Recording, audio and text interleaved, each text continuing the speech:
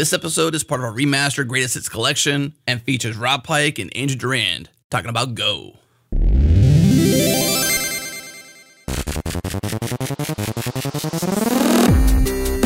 We are joined today by Rob Pike and Andrew Gerrand from Google to talk about all things Go, the language that is. So welcome to the show, guys. Hello. Thanks for having us. Yeah, we're excited. I mean, we've heard a lot of interest around Go in the last, couple years, but it seems like in the last, 6 months, we've had a lot of people hitting us up. Hey, you guys should cover more Go. You guys, should get some people from Go on the show. So why don't we kind of get started and talk about, just for the people that may have heard of it but don't know much about it, can you guys give us a little bit of an introduction to the language?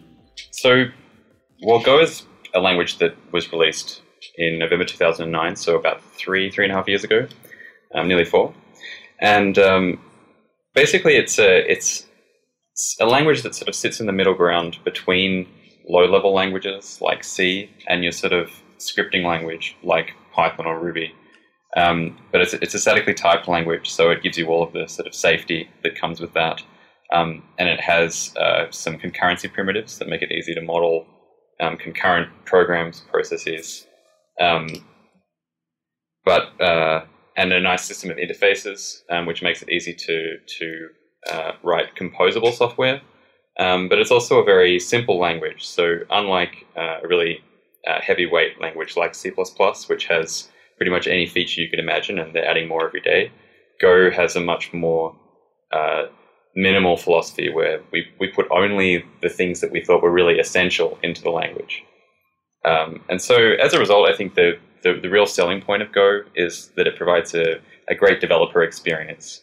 We try to make everything as consistent as possible, and so it's a lot easier to keep all of the state that you need to write software in your head at one time. It's kind of a difficult thing to summarize because I can tell you a list of things that Go is or Go isn't, but really I think it's the experience that makes Go what it is. The last few days I've been using Go for a personal project, which surprisingly I haven't been able to do very much of at all. But the last few days I've really been having fun doing some stuff. And I need to connect to some old software I wrote many years ago. And I had got to do kind of an A-B comparison of the code I was writing in Go versus the C code from 20 years ago that did similar things. And it was an interesting comparison because I remember very much writing the old C version of this stuff and how long it took and how difficult it was. And this is a time when I was probably as experienced in C programming as just about anybody. But I find that the Go code ends up being, a third to a half as long on the page. It takes me an order of magnitude less to get it right. Once it compiles, it's probably correct and bug-free. And so the productivity I've been feeling is really, really high. But then this morning I was noticing when I was running my tests, the entire test suite took 8 milliseconds to run. And so it's productive for me, but it's also productive for the computer. And I think that's the thing that's drawing people into the language. They just feel like once they finally try it out, they're pleasantly surprised with how productive they feel and how fast everything runs, not just their own world, but the computer as well. Yeah, so obviously speed is kind of always a top priority, but it seems like a lot of the questions that I've seen just kind of perusing the internet for all things Go related, seems like a lot of the questions I see are things that why doesn't Go do X or why doesn't Go support Y, right? So as you said, it kind of seems to imply that the language has had simplicity kind of as a core value. Would you agree with that? Absolutely. But when you ask why doesn't it have something, that's kind of a strange question because, you can answer it. You have to give me specifics, why doesn't it have X or Y? But the thing you should be asking is, given that it doesn't have this thing, how do you expect me to solve this particular problem I have? Right. And we can always answer that question more productively than just saying why some particular feature is missing. The thing is that although it's turned out to be very popular with a lot of Ruby and Python programmers, we came from a much more system side of the world, mostly writing in C and C++. And we tried to reduce the number of things in the language down to a set where we could precisely control the semantics of the language, the semantics of the implementation, we wanted to have a language that we could completely keep in our heads, that any two Go programmers would be as, have the same language they're using. So if, having worked in C and C++ for many years, especially C++, if I see someone else's C++ program, 3/4 of the time I have to go look at the reference manual to see what this feature is they're using, because I've never been, I may not even know what it is, or I may be unfamiliar with it, or I've never used it in practice. And that's a really awful state to be in.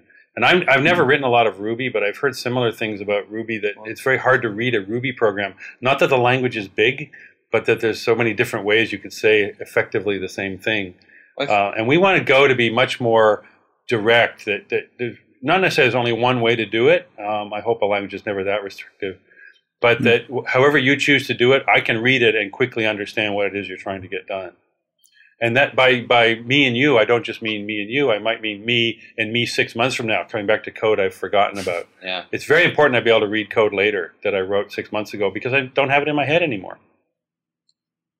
Yeah, I mean, I think it's a good point. When people ask the question, why doesn't Go do whatever it is, whether they're talking about exceptions or generic types or, things like that, the answer that the community seems to give them is, well, hey, here's what you're trying to do. So you don't need that to solve this problem. Here's the solution. Here's how you could solve this problem. And I think that that's something that kind of happens organically, and the community itself kind of grows up around it with that mindset. And I think Go has kind of captured that for systems developers, which is a good maybe a separation from what the history of these languages has been. So that's a good thing for sure. Mm-hmm. I think one thing that's worth noticing, and something that people don't think about a lot, is that Go places a lot of emphasis on constructing well-specified and kind of pure APIs. So it gives you a lot of language features that are specifically designed to make it like the system of interfaces, for example, the packaging system, the way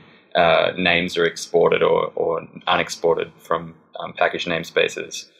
All these features are designed to make it easy to specify a good API, and I think that Go really pushes programmers to think about API design.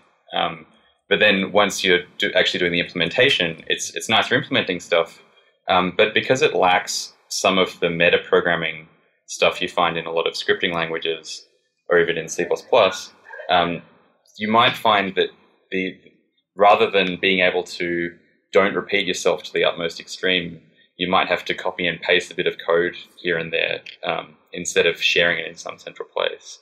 And so I think in some places, Go forces you to do a little bit more work on the implementation side, but I think that the benefits, as far as comprehensibility are concerned, far outweigh the drawbacks on that side. So I think that's something that newcomers to Go have to sort of adjust to, is that, if they don't have their favorite pet feature from another language that lets them avoid writing the same for loop twice, they kind of just have to deal with that. Right. People coming to Go from other languages come with a way of solving problems that they're used to, and a set of principles that they believe are sacrosanct from their environment. And Go probably doesn't really address either of those, but instead substitutes a different way of looking at things or building software. And one of the things you have to learn when you move to Go is to release yourself from some of those old ways of working, not because they're incorrect, but because they're not the best way to get it done in Go.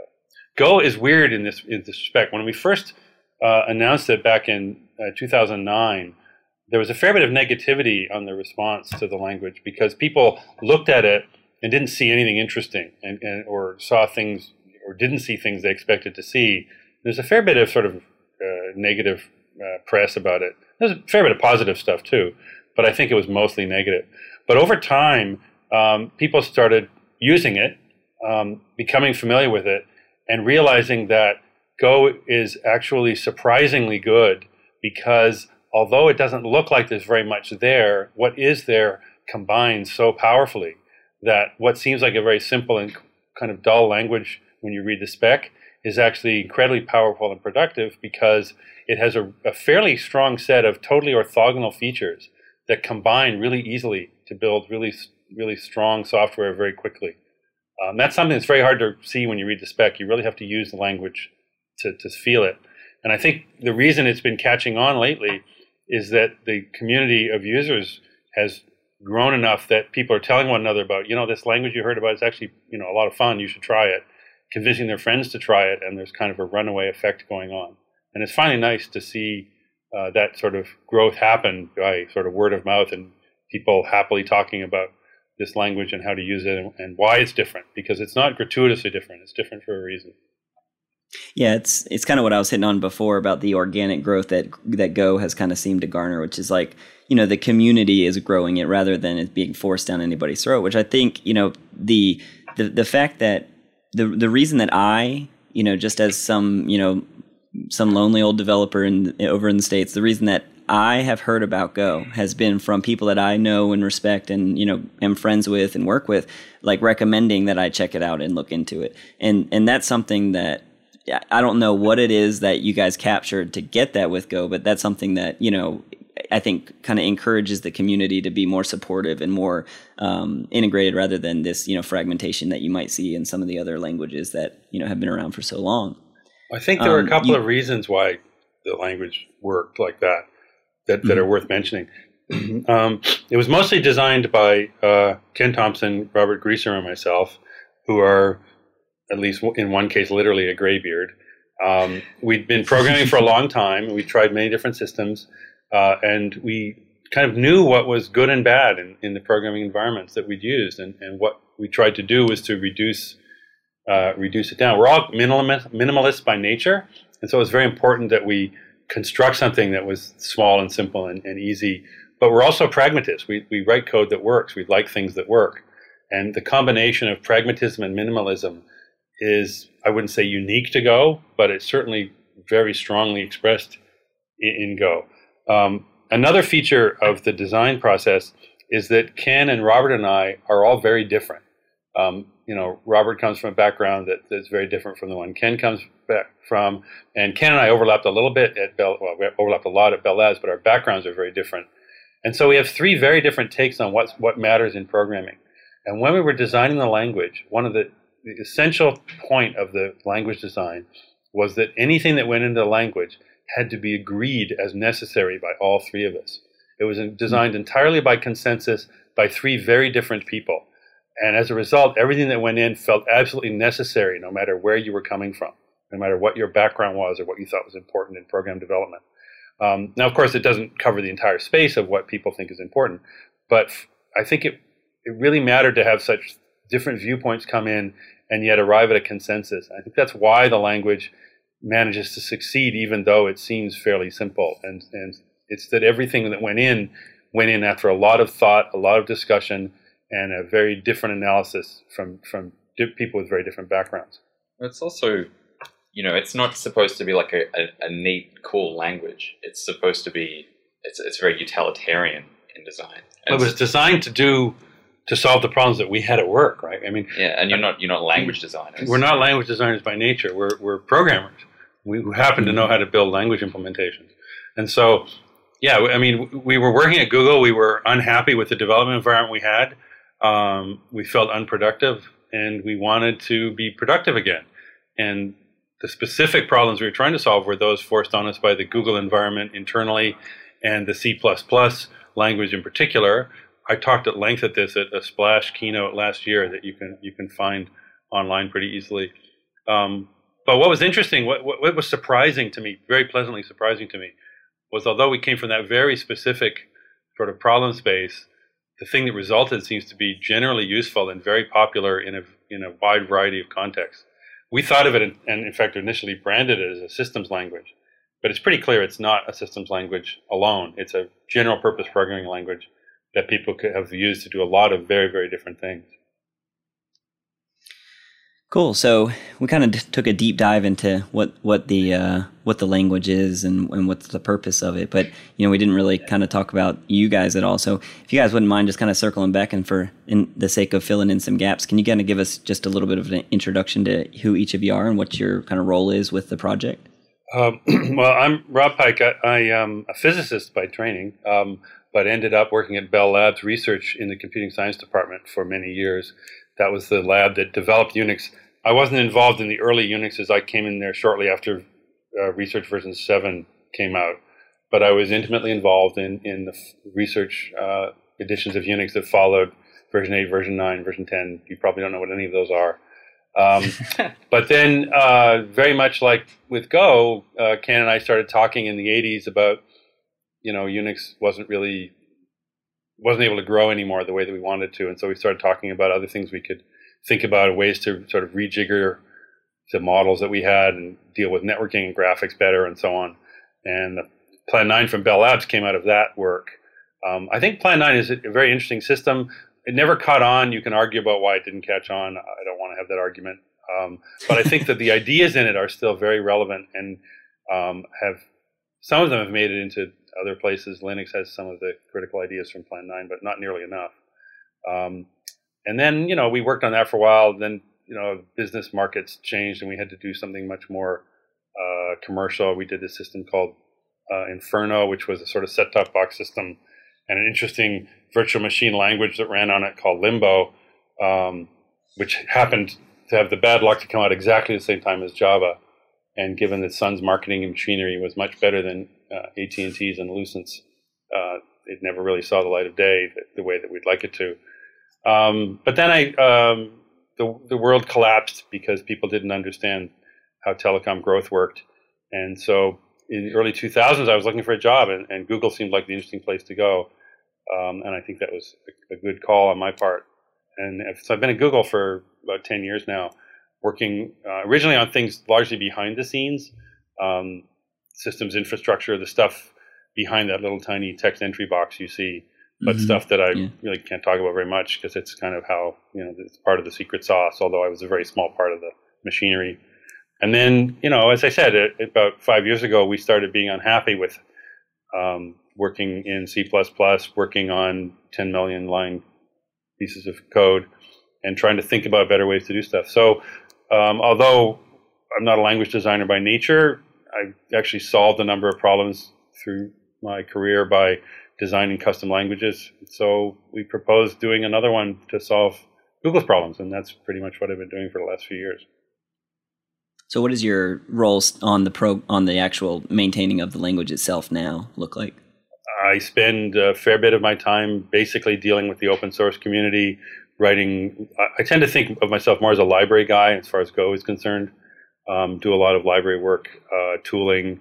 I've written some of the stuff that'll be in 1.2 when it comes out. But I'm just one of the what we call core members of the team here. Google pays me to work on Go, among other things, and it's a real privilege to be able to do that. Absolutely. And my name's Andrew Gerrand, and I'm an Australian, as you can probably tell from my bizarre accent that Rob reminds me of as often as possible. I sort of started working for internet companies as a teenager as a programmer, and have just kind of moved around in the industry in Australia, working in a variety of environments in different languages. None of which is particularly noteworthy, but it was certainly a good experience. And then just around when Go was released, my friend Pamela Fox was sitting near Rob. She was a Googler at the Her time. father was my advisor as a graduate student, by the way. Wow. That's total luck, though. Nothing to do with any of this. No. But she, was in developer relations. She knew that the Go team was looking for somebody to be a developer relations person on Go, which is someone who's basically a public interface between Google project and the outside world. And she said, "Yeah, you should get involved with this Go thing." And I was like, I don't know. This Go language looks pretty weird.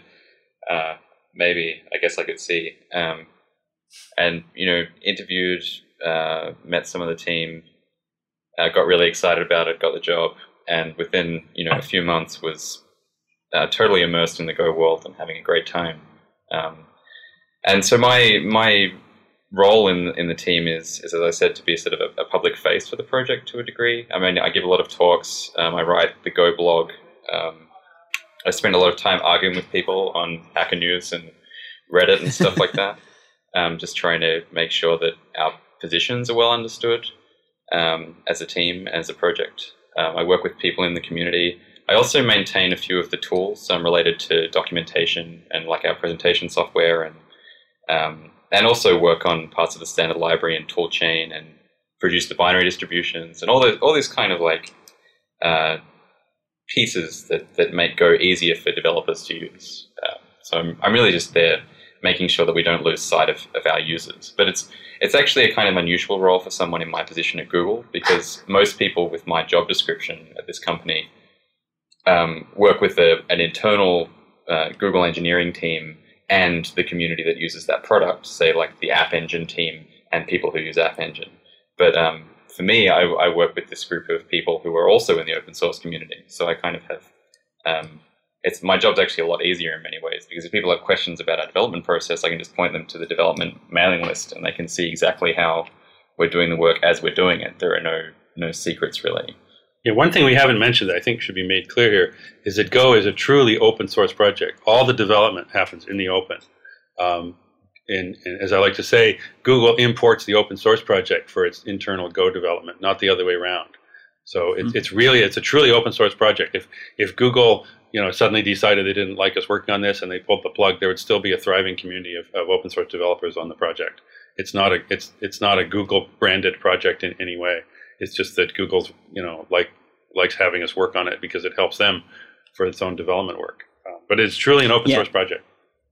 Yeah, you actually hit on something. I noticed that the golang.org website doesn't have any Google branding on it at all. Yeah, they actually wouldn't let us. We wanted to put Google branding on it when we launched, and they said, no, you can't. And now I realize that was actually very smart of them.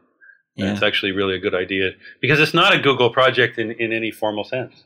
And, we have many contributors from outside Google that work on the project every day. And, to put a Google name on it would kind of detract from the huge efforts from the open source community. There are far more committers outside Google than inside at this point. Far, far more. Yeah. So, about 4 years ago, when you guys were when you, Rob, were on the show previously, I think you said that there were 6 people, maybe 6 or 7 people in Google that were working on the project. So, how many people in Google now are working on the project? I don't know. Not a lot more. Maybe twice that. Yeah, something like that. It's still a very small project from Google's point of view. I mean, but the community itself is much larger that's around it, that's for sure. Oh, yeah. There are thousands of people out there, and many, many companies. Every morning I get up, there's some new blog that's gone up from some company I haven't heard of talking about how they're using Go internally. It's really gratifying. I'm really personally pleased, because I think that we saw certain development problems we were trying to deal with, and we've wrote a language to try to make them better, which on the face of it sounds kind of crazy. It doesn't sound like the language is the problem, but it is, and I talked about that a lot in the Splash Talk. But it's nice to see that other companies have found the same consequences of switching to Go, that they actually are productive, their software is safe and efficient, and it's actually really rewarding. One of the things that doesn't get talked about at Go very much, I did mention it in the Splash Talk last year quite a bit, but it's really the only place, is that the problems we were facing developing software at Google were problems of development in the large. Software constructed of many millions or even tens of millions of lines of code, thousands of engineers working on it actively, large-scale deployments, many instances of a binary running in production. Those are things that the languages, really any other language I know, hasn't explicitly been designed to address. And Go was designed to make that kind of development process more productive. And there's a lot of reasons there's a lot of features in the language that are explicitly designed around programming in the large, even though when you're using the language from day to day, you don't really feel it that way.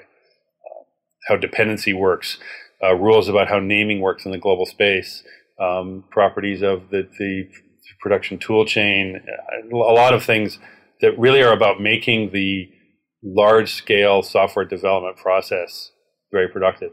Surprisingly, it turns out that also makes small-scale development much nicer too, but that wasn't our goal.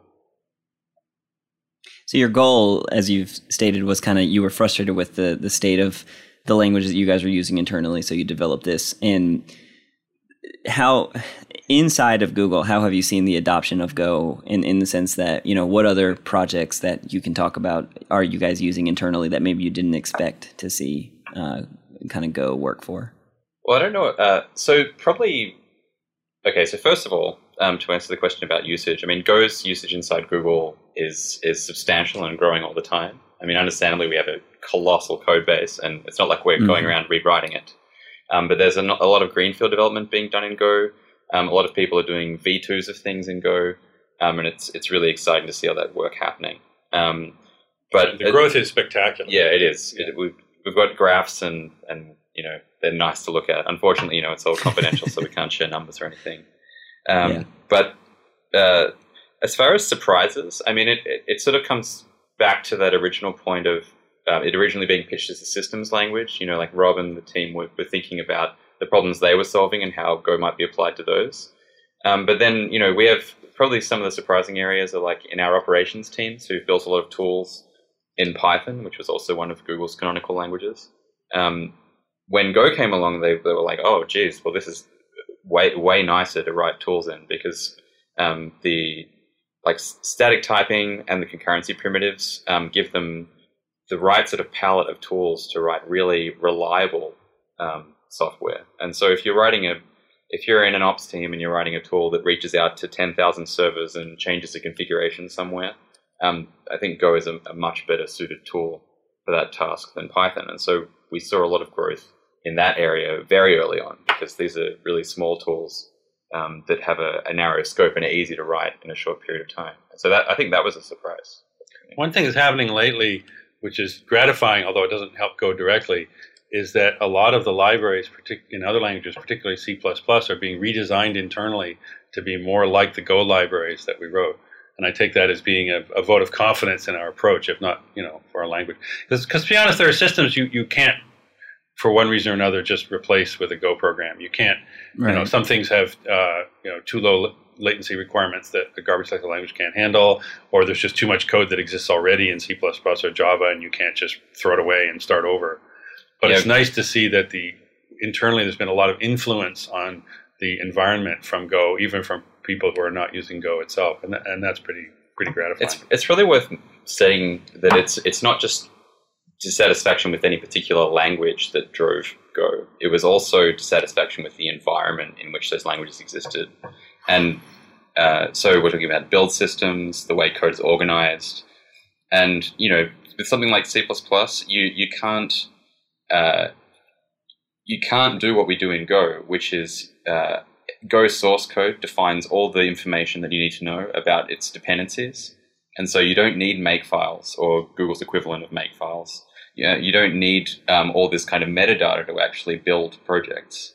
And so with Go, we demonstrated that could be done. But you simply can't do that in C++ or Java or even Python. Right. And so, internally at Google, if you write a Go program, you can run a program that generates the makefile for that Go program. And so you no longer, as a Go programmer at Google, need to worry about a whole section of Google's development process. And so we're sort of demonstrating that your programming environment, your world as a programmer, can be simpler with Go. And a lot of that is starting to catch on. Right. The standard Google build system is an amazing piece of technology. It lets you build 100 million line C++ programs reasonably efficiently, but it takes minutes, and it involves a cloud build system with many servers doing distributed builds and lots of caching of source code and object code. And it's an incredibly sophisticated and large scale system, whereas a Go program of scale can easily be built on a single computer. You don't need any of that, and I think that's an interesting sort of data point in this whole thing. Ironically, in order to work inside the Google code base, Go has to run in the distributed build system because everything else does too. And so it's kind of weird, but using Go inside Google 3 is much nicer than using C++ inside the Google world. But it's not as nice as it is using it in isolation because you have to integrate it into this other build system, which is designed for languages that don't provide the kind of support that Go does for efficient compilation. It's still pretty efficient, but it's not the same level of smoothness. Ironically, it can often be faster to just disable the distributed compilation part when building pure Go stuff. If you can get away with it. Although if you're using the libraries to work in the Google code base, you usually can't do that. But still, people are using Go inside Google a lot because it is just so much more productive. Yeah. Can you talk about what specific things inside Google are? I mean, are there anything that you can actually kind of say is using Go that we might know about now? Sure. Well, a popular example is YouTube. They have a project called Vitesse, which is essentially a load balancing solution for MySQL. They're a really heavy MySQL user. And as you can imagine, YouTube does a lot of database activity involved in running YouTube. And sitting between YouTube's users, the front-end software, and the MySQL databases is a cluster of this process called Vitess that basically shards and directs MySQL queries to the correct replicas and so on. And that's an open source project, so that's why I can talk about it. But that handles some colossal amount of traffic at the moment. And every YouTube page you go to talks to this thing. Yeah. And it's actually, they were a pretty early user of Go, and because of their scale, they really pushed the Go runtime, and we made a lot of improvements and fixed a lot of issues early on as a result of their use. I remember one change to the runtime got their system to run 8 times faster. They were a really good user to have. Yeah. And they probably weren't upset about that change either. No, but they needed it because they were having scaling issues, and we had to deliver. Having a real customer like that is a very important part of developing a system like this. Another example is the download server, dl.google.com, which you might not know about, but it's the thing that delivers Chrome binaries to your world, connects to Eclipse, does Android SDK downloads, stuff like that. It actually handles a staggering amount of traffic. And it was a C++ binary that was quite well written, very clean program, written about 5-6 years ago, something like that. More even. Maybe even more. The very important program. But what happens in any kind of large code base like this is, developers move around projects, code kind of rots because the development environment it runs in changes, libraries it's connected to change. And so over time, in order to keep up with things, mostly by sort of the process by which, as Brad Fitzpatrick once said, things turn to shit, the code is no longer really capable of handling its job anymore. It just and a rewrite was necessary. None of the original authors were still involved in the project, and Brad complained on an internal mailing list that this thing is not working very well. Well, he was doing an apt-get, and it was waiting 5 minutes to receive the headers from the server. Right. And so he just literally volunteered. I'll help you guys rewrite it, but you have to do it in Go. And after a couple of meetings, they said, okay, we will. And so Brad joined the team for several months. Really, a month was the core project. They completely rewrote it to be completely bit level feature compatible with the old binary, except that it was all written in Go. It was cleaner, smaller, faster, used less memory, had much better latency characteristics, and was much easier to maintain. And also, as a result of this rewrite, was able to be adapted much better to the current infrastructure. And so it now is a very different serving model than it used to, but that came after the rewrite. It was a consequence of the rewrite rather than the reason for the rewrite. That's another server running inside Google that handles a staggering amount of traffic, but is entirely Go. And the people on the team are very, very happy with the result. Yeah, one really great thing about that particular project. He gave a talk about it, actually. Yeah, he gave a talk, which you can find at talks.golang.org at OSCON this year. But one really nice thing about that project is that because Brad is also the maintainer of Go's HTTP stack, that server uses Go's HTTP stack. So it's exactly the same thing that serves all that traffic is the same thing that you can use in your projects written in Go. Yeah. And a lot of when we deployed it and exposed it to this large amount of traffic, we were able to improve the performance of the HTTP stack, and also release an open source project called Groove Cache, which we just published a couple of weeks ago. And that sort of is the distributed caching system for the download server that now anybody can use in their Go programs. And it's actually, you should check it out. It's github.com/golang/groovecache. The standard library with Go is extremely good for doing this kind of work. And when dl.google.com was announced as being now on Go, a lot of people said, well, what framework did you use for web development for this? And the answer is, well, we just use the standard library. And a lot of people were surprised, I think, at that the idea that a language would come with an HTTP server in the library capable of handling this kind of throughput. But it does. It's probably one of the really nice things about Go is simply when it was created, because a lot of the languages that are around today were written at least 10 years ago, and their standard libraries were built at least 10 years ago. And the world was actually quite a different place then. The idea of having 10 years ago, when you deployed a web service, you would put it behind Apache. By default, that was just what you did as a web developer. But now it's totally commonplace to just deploy your own server that speaks HTTP. And sort of Go grew up in that world. We have a JSON encoder decoder in the standard library. That didn't even exist at the time that Ruby or Python were created. And so Go has the advantage of being more contemporary in that sense. Yeah, if you want to write a web server that serves the directory tree, just like a basic example, it's about 10 lines of Go code for the whole thing, because the library just has these rich kind of things. Also, it's got really good crypto support built into the standard library, so it can do TLS and kind of cryptographic stuff, which is again sort of more important now than was thought 10 years ago. So it's a modern language as much. It's not a modern language in the sense that it has every modern language feature you've ever heard of, but it's a modern language in the sense that the language plus its libraries tend to make it very easy to solve the kind of problems that modern development has. A little bit earlier, you said that the kind of one of the goals was to be able to keep the whole language in your head. Is it still that way now, would you say? Oh, yeah. Definitely. It's a very small spec, relatively speaking. It's about 50 pages when you print it out. And a number of people have said they've enjoyed reading it because it's actually easy to understand just as a document. Where does document... Sorry, go ahead. I was just going to say, I usually say that you can become sort of productive in Go in a weekend, and you can become fully competent in Go within a couple of months. There's really not a huge amount to learn. Most of what you learn in the long tail is just idioms and small little tricks and things. And the library. Yeah, and the libraries. Yeah, but you can become proficient at reading any Go code in a matter of weeks. Weeks, I think. Less. It depends on how quickly you learn. Yeah. There's an online resource for learning the language to get you started at tour.golang.org, tour.golang.org, which is an online system that lets you run Go code right in the browser and go step by step through learning the basics of the language. It's a really effective tool for getting started. Gotcha. So you said you're working on 1.2 right now, is that right? Yes. Well, we just released 1.1.2, which is the point release. It's not very exciting. It's got bug fixes on it. But it was yesterday, so I got to mention it.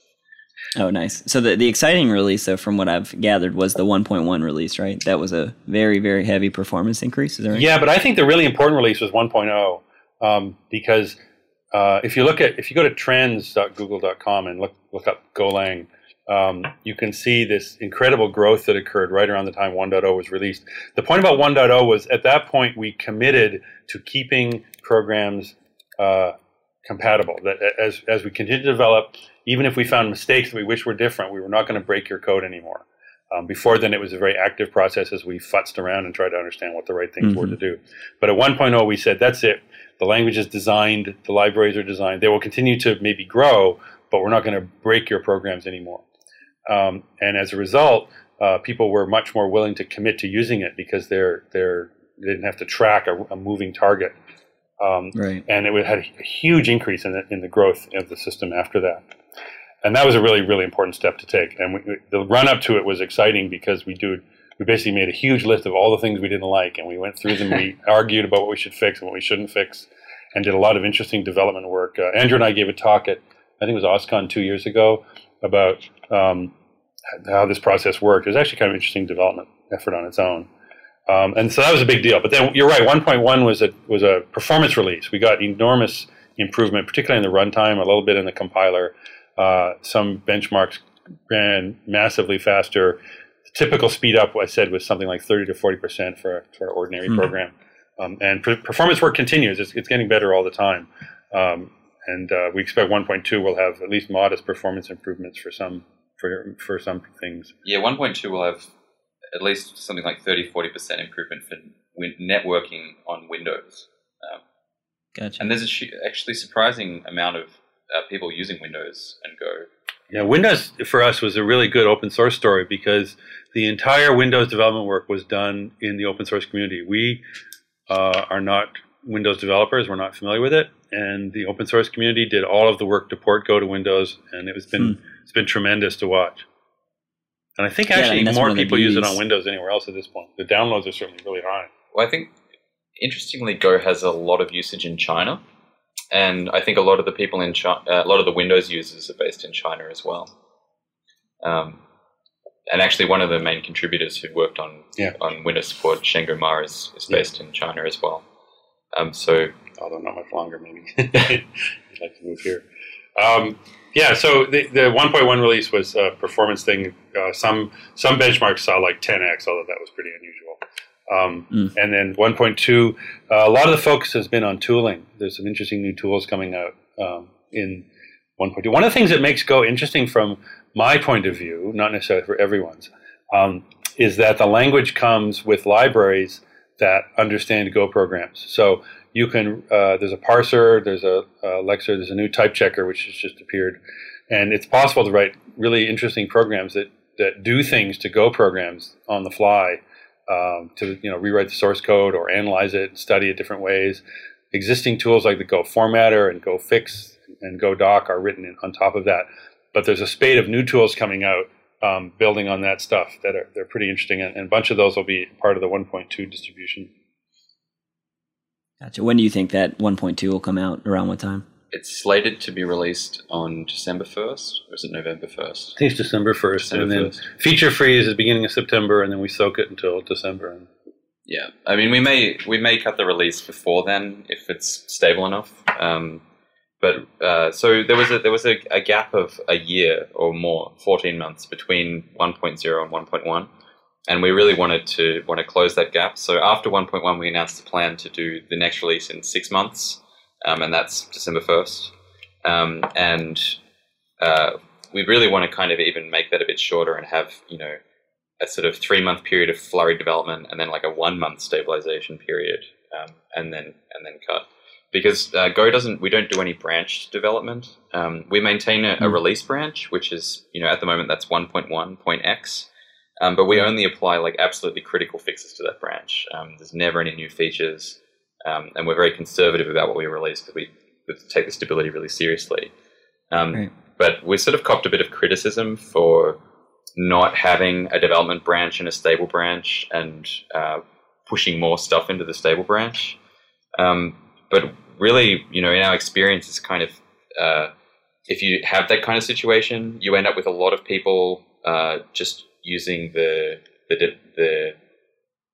either one of the branches, and the development one doesn't get enough attention, or the stable branch just doesn't get used, and so we kind of have this just single mainline development approach, which means that cutting stable releases is of paramount importance. We'd like to get to the point of doing 3 solid stable releases a year, and it looks like we're heading towards that. Yeah, we're going to be. The last release was very painful. It took us about 4 months of stabilization, because after we got all the features in, there was just such dramatic changes to the runtime for performance that there were a lot of obscure bugs that cropped up. And we also don't want to go through that again. Started doing performance work way too close to when we wanted to. Yeah, because I was on vacation and it started when I wasn't around to yell. Don't do that. So this time it should be a lot smoother for us. I don't think the users outside noticed any of this, but for us it was pretty frantic. Gotcha. So if you don't mind, I'd like to I picked some of the questions off of your FAQ and, about around language specifics and design. And I know we talked a little bit about it, but I'd like to kind of get into a few of them and just kind of get some, see what your thoughts are on them. So one of the ones that kind of jumped out at me was in the FAQ, I saw you guys had written, it says also, although Go has static types, the language attempts to make types feel lighter weight than in typical object-oriented languages. Can you kind of elaborate on that and what you mean by that? There's a couple of things that are important there. There's a feeling in the community from the Python and Ruby world that static types is a bad idea, because they learned what static typing is from languages that did it badly, like C and C++ and Java, where it feels like you're filling in some bureaucratic form every time you want to start writing a program. I had a bit of an epiphany about a year ago when I realized that in the last decade, testing has become hugely recognized as a critical part of software development. And ironically, it wasn't all that big a deal until, there were advocates for it, but it didn't really catch on as an important feature until, the last decade or so. And the realization I had was that was triggered by the dynamic languages community using tests to do their type checking for them. That they'd write these dynamic languages and then write tests to make sure that the strings never turn into lists and vice versa. And it's kind of backwards. Static checking gives you that right at the compile time. Your program won't compile if you try to do that kind of thing. And so that means that the testing can be functional rather than type checking. And that actually makes you have to write fewer tests, but get just as good a coverage of your test, your software. So the problem with static type checking is that you want to make it not feel cumbersome. You don't want to write, public static final foo equals new foo.foo of foo.this, foo.that. You want to just say what you mean. And there's one way in which Go does that is it has this notion of initialize with type. So if I say x colon equals and then some expression, that's a declaration of a variable called x, whose value comes from the initialization value, but whose type is also statically determined by the type of that initialized value. And so if you want to declare a new foo, you just say foo colon equals new foo, and you're done. You don't have to write foo 4 or 5 times on that line to get it to work.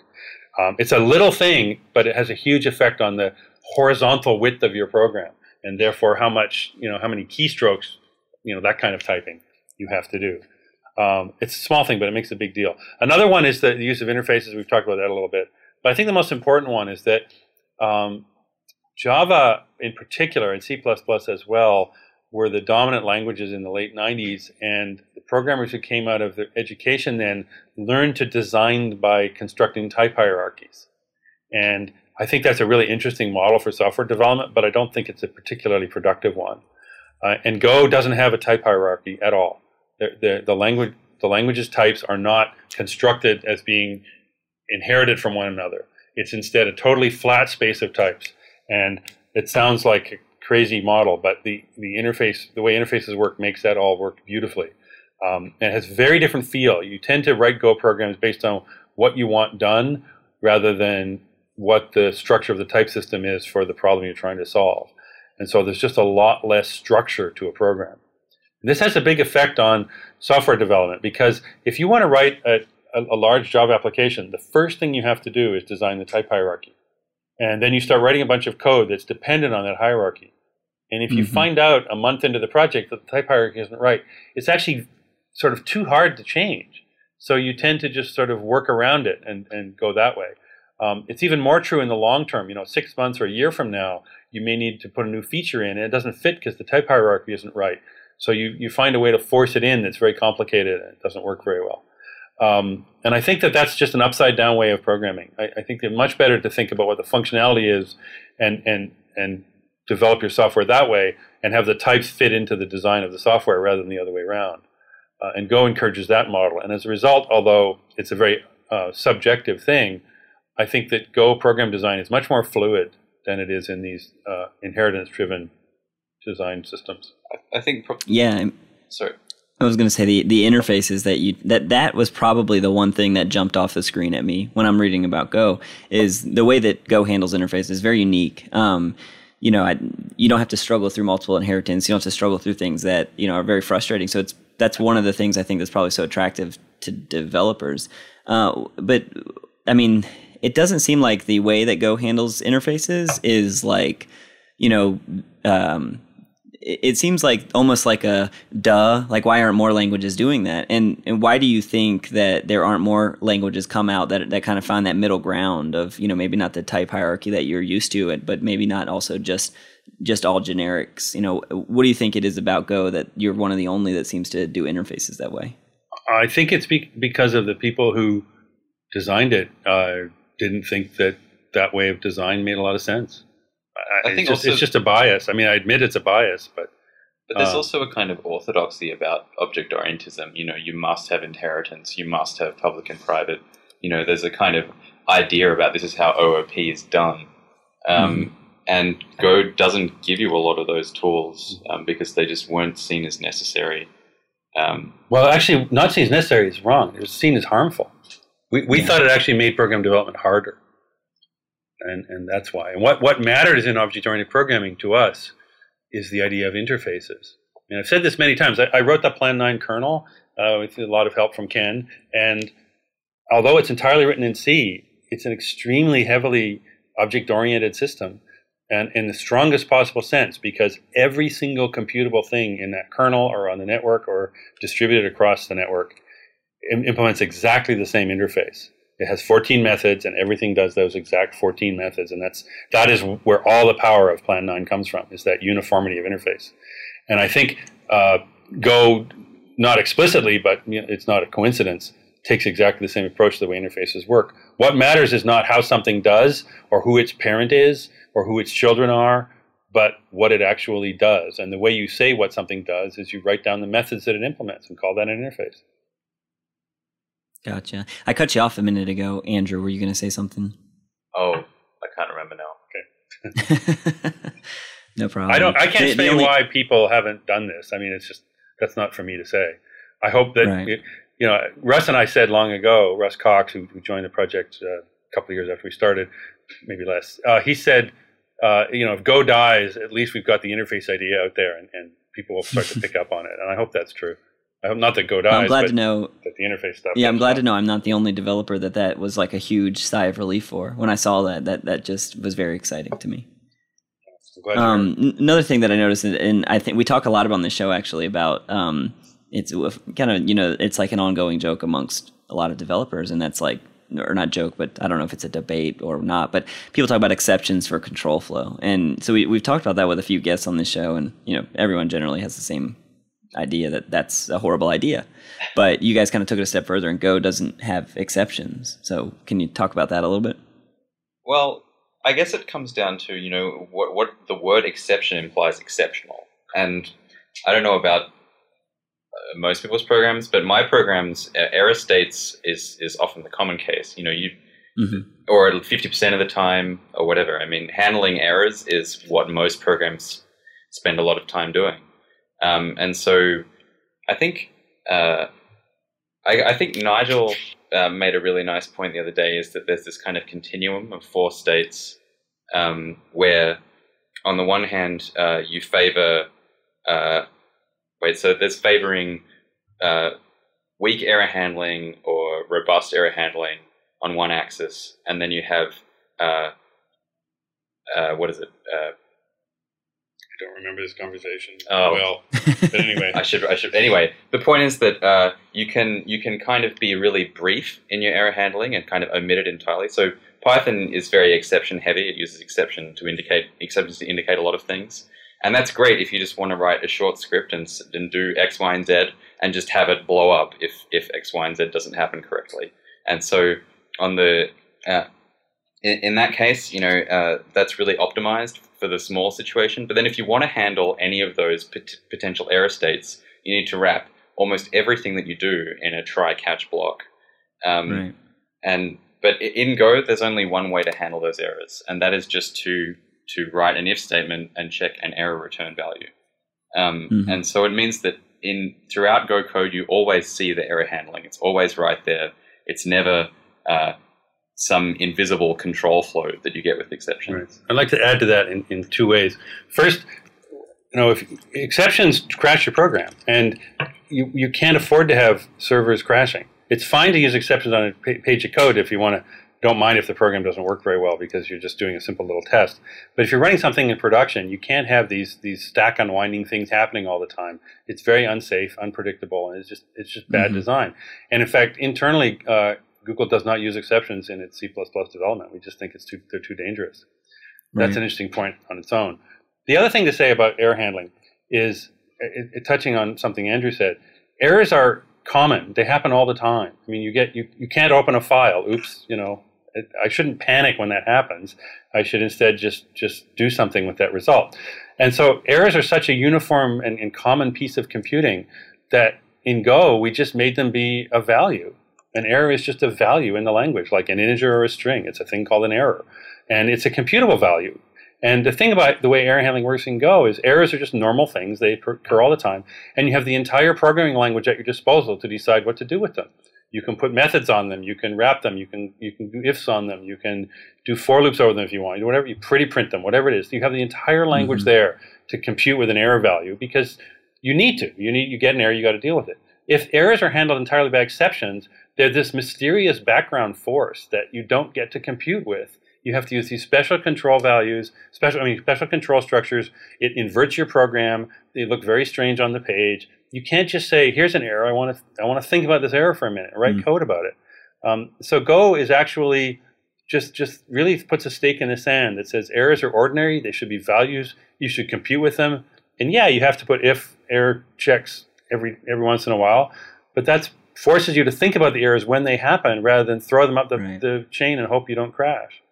And if you actually do like a direct comparison between a programming language that uses exceptions and Go that actually handles all the errors in a robust way, I don't think the verbosity argument really holds up. No, it doesn't. I think if anything, it's equivalent. Often I've seen Go be shorter and much more comprehensible. So.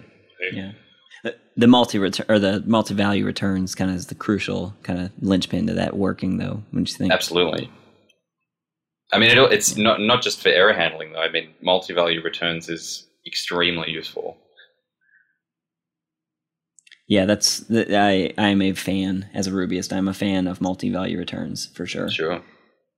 So I think we could talk about this like forever. I mean, I just love hearing you guys talk about Go, and it's exciting and encouraging to me to get started. What would you say, quickly, what would you kind of say the future of Go looks like? I just think it's more Go code in more places. The more people use Go, the more libraries people write, the broader its potential use cases are. I don't think there are any real limits as to what Go is useful for. I think, where people may have reservations about garbage collection or so on in latency-sensitive environments, I think that all of these problems can be essentially solved. And I'd like to see Go on more platforms, doing more things for more people. I know that's an extremely broad and vague response, but the reality is that Go is a general-purpose language, and so the vision of Go as Go's future is correspondingly general. Yeah, and I think it's happening. Ken Thompson and I are astronomy fans, and we've written between us a fair bit of astronomical software, and Ken's been thinking about writing some again, and I was looking around on the web, and I found this package I think someone at either the Harvard Observatory or the Smithsonian Observatory had written this suite of astronomical algorithms in Go, and it's beautiful code, it's beautifully written, beautifully documented, really well thought out, and it was really a very happy moment for me to realize here's a software that I actually want to use that's written in the world that we built, and the open source community has given it back to me, and I'm so happy that I can use this stuff to build the thing I'm working on. It's really wonderful to see this happen. But in the near term, I think the real place we're seeing a lot of growth with Go usage is in the sort of DevOps communities. I mean, one recent Go project that's really exciting is called Docker, which is a software suite for managing Linux containers, essentially. So it's great for deploying and compartmentalizing processes running on servers. And I think these kinds of systems deployment and infrastructure tooling is a real growth area for Go. I think particularly Go's concurrency stuff and its sort of closeness to the machine make it really well suited to doing this kind of stuff. It's like you can write stuff, so you can write the kind of tools that you would have written in C, except most tools are actually fairly high level. They just need to be able to make system calls and do things that C is particularly good at. But I think Go is really making strong inroads into that kind of sphere. Yeah, Docker's an interesting case because it's catching on. It seems to be getting a lot of attention. People are really happy with it. But it's all written in Go, and nobody talks about the fact it's written in Go, and that's great. That's great. It's not. They're just talking about it as a thing, not that this thing happens to read in Go. It's a thing that's great on its own, and I love that. We actually had Solomon on the show from .cloud about 2 months ago, and he was talking about Docker. And yeah, he was able to basically, I mean, we obviously talked a little bit about Go, but, he was just talking about the power of Docker and, just hearing about a project that's being used as heavily as Docker and in production in places that Docker, is being used and the language itself was not a problem and not something that you had to defend, I think is a big milestone for the language. I think those days are behind us. We don't have to defend it anymore like that. Gotcha. Yeah, so like I said, I feel like maybe we could talk about this for hours, but I think maybe that is for our listeners that are kind of interested in it. Maybe that means they need to go sit in on some of these talks that you guys talk about so much. Right. Sure. You'll put some links on the webpage with this, right? So they know where to go to see resources. Yep. Yeah. So, we will. Do you have any talks coming up that you'd like to kind of talk about? Oh, so coming up in April next year is GopherCon in Denver, Colorado, which is the world's first pure Go conference, large-scale pure Go conference. And Rob and I will both be delivering keynotes there, and they've just opened their call for papers, and so there'll be a bunch of other Go people involved in that, and it should be a lot of fun. And it's organized entirely by the open source community, which is fantastic. Had nothing to do with this. It's great. That's good. Yeah, no, I'm really excited about that. Awesome. So for our listeners that are new to the show, we do a thing every show. We ask kind of the same 3 questions at the end of the show. We'll go ahead and ask them now. Andrew, the first question is for you, and it is for a call to arms. So what in the community would you like to see kind of people contribute to or jump around to specifically to Go? I just want people to build more stuff. And the cooler it is, the better. I mean, a lot of the great work in Go tools and libraries is driven by people scratching their own itches, and that's just how it tends to work in the open source community. And yeah, I think the time has come to really just build and build, and that's going to be Go's greatest strength moving forward. It's the community that's building things. What about you, Rob? Anything to add to that? I agree, except I would also add that they should be creative. I mean, Go is a different language. It's a different world. It gives you a different way of thinking. Don't just build the same things you used to build. Have fun, be creative, surprise us with the things you can do. Awesome. So if you weren't working on Go or specifically maybe even at Google, what would you guys see yourself doing? I personally, if I wasn't at Google or working on Go, I'd like to be using Go, but specifically I'd probably be building music technology, either software or hardware, or preferably a combination of both. Music's been a passion of mine for a long time. It's always been something that's going along in the background, but I think if the next thing comes along, it will hopefully be in that sphere. Gotcha. If I were working on Go, and presuming it didn't exist, I would probably be doing what I used to do, which was systems infrastructure stuff in C and C++, and feeling unproductive and thinking about maybe trying to find a way to do better. Awesome. And our last question is for a programming hero, just somebody that has been influential in your life. And Andrew, you're not allowed to say Rob, but if you want to give us someone else. Well, I'm sort of surrounded by people who do heroic stuff all the time, so it's kind of hard to choose one. And so in thinking about it, I would probably go back to like one of my childhood inspirations as a programmer, which is John Carmack. Playing his games and seeing what was possible on those really low-end PCs was incredibly inspiring. And, at that time I was doing graphics programming, and seeing what he did just made me realize, holy shit, there's just so much more that you can do with so little. And, even to this day, he continues to push the state of the art. So he's truly an extraordinary guy. It's pretty cool. He helped you learn how to cut monsters' heads off with chainsaws. Right. When he was working on Quake, when I was doing Plan 9, we exchanged the occasional late night email. It was really fun to talk to him. It was really good. What about you, Rob? I have similar privileges. There's lots of people I could mention. I'd like to mention 2 people that you probably have never heard of that you should know about.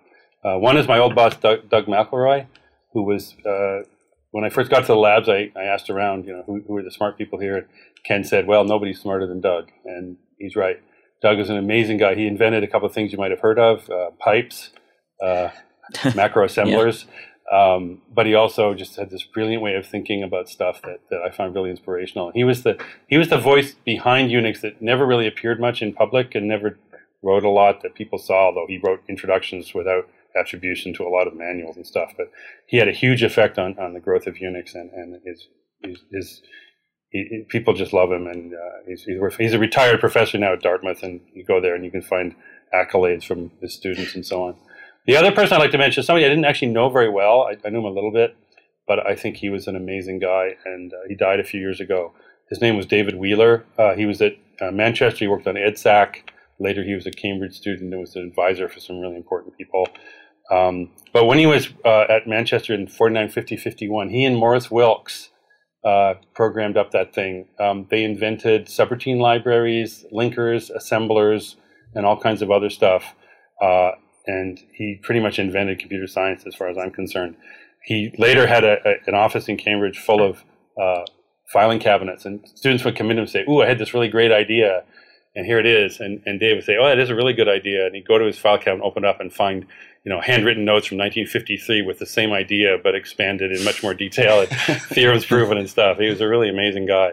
And he and Morris Wilks came up with a book with a title something like Preparation of Programs for a Digital Computer.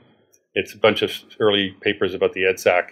And for those of you who have worked only in the web era, it's really, I think, in your interest to go back and read how clever some of the guys long before that really were. And David Wheeler is an example of that.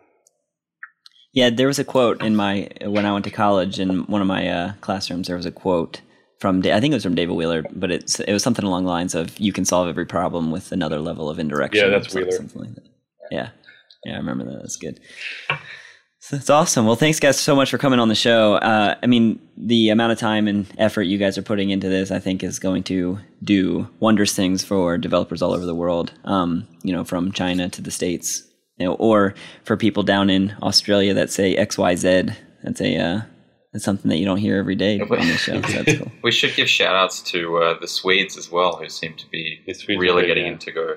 And I'd also like to give shout outs to the other members of the Go team, both internally and externally, because this Go would not be anything like what it is today without the incredible contributions of people all around the world, both inside Google, because the team is actually global, even though it's small, and also to the open source community, who've been just so great at making things happen for us. Awesome. That's it for today's shows. Thanks so much, guys, for coming on. It was a pleasure to chat with you guys, and I look forward to the next time I see you guys. Maybe I can bump into y'all at a conference and pick your brains about what you guys are doing. This is tremendous stuff, so thanks so much for coming on with us today. Thanks for having us. You're welcome. Come to GopherCon.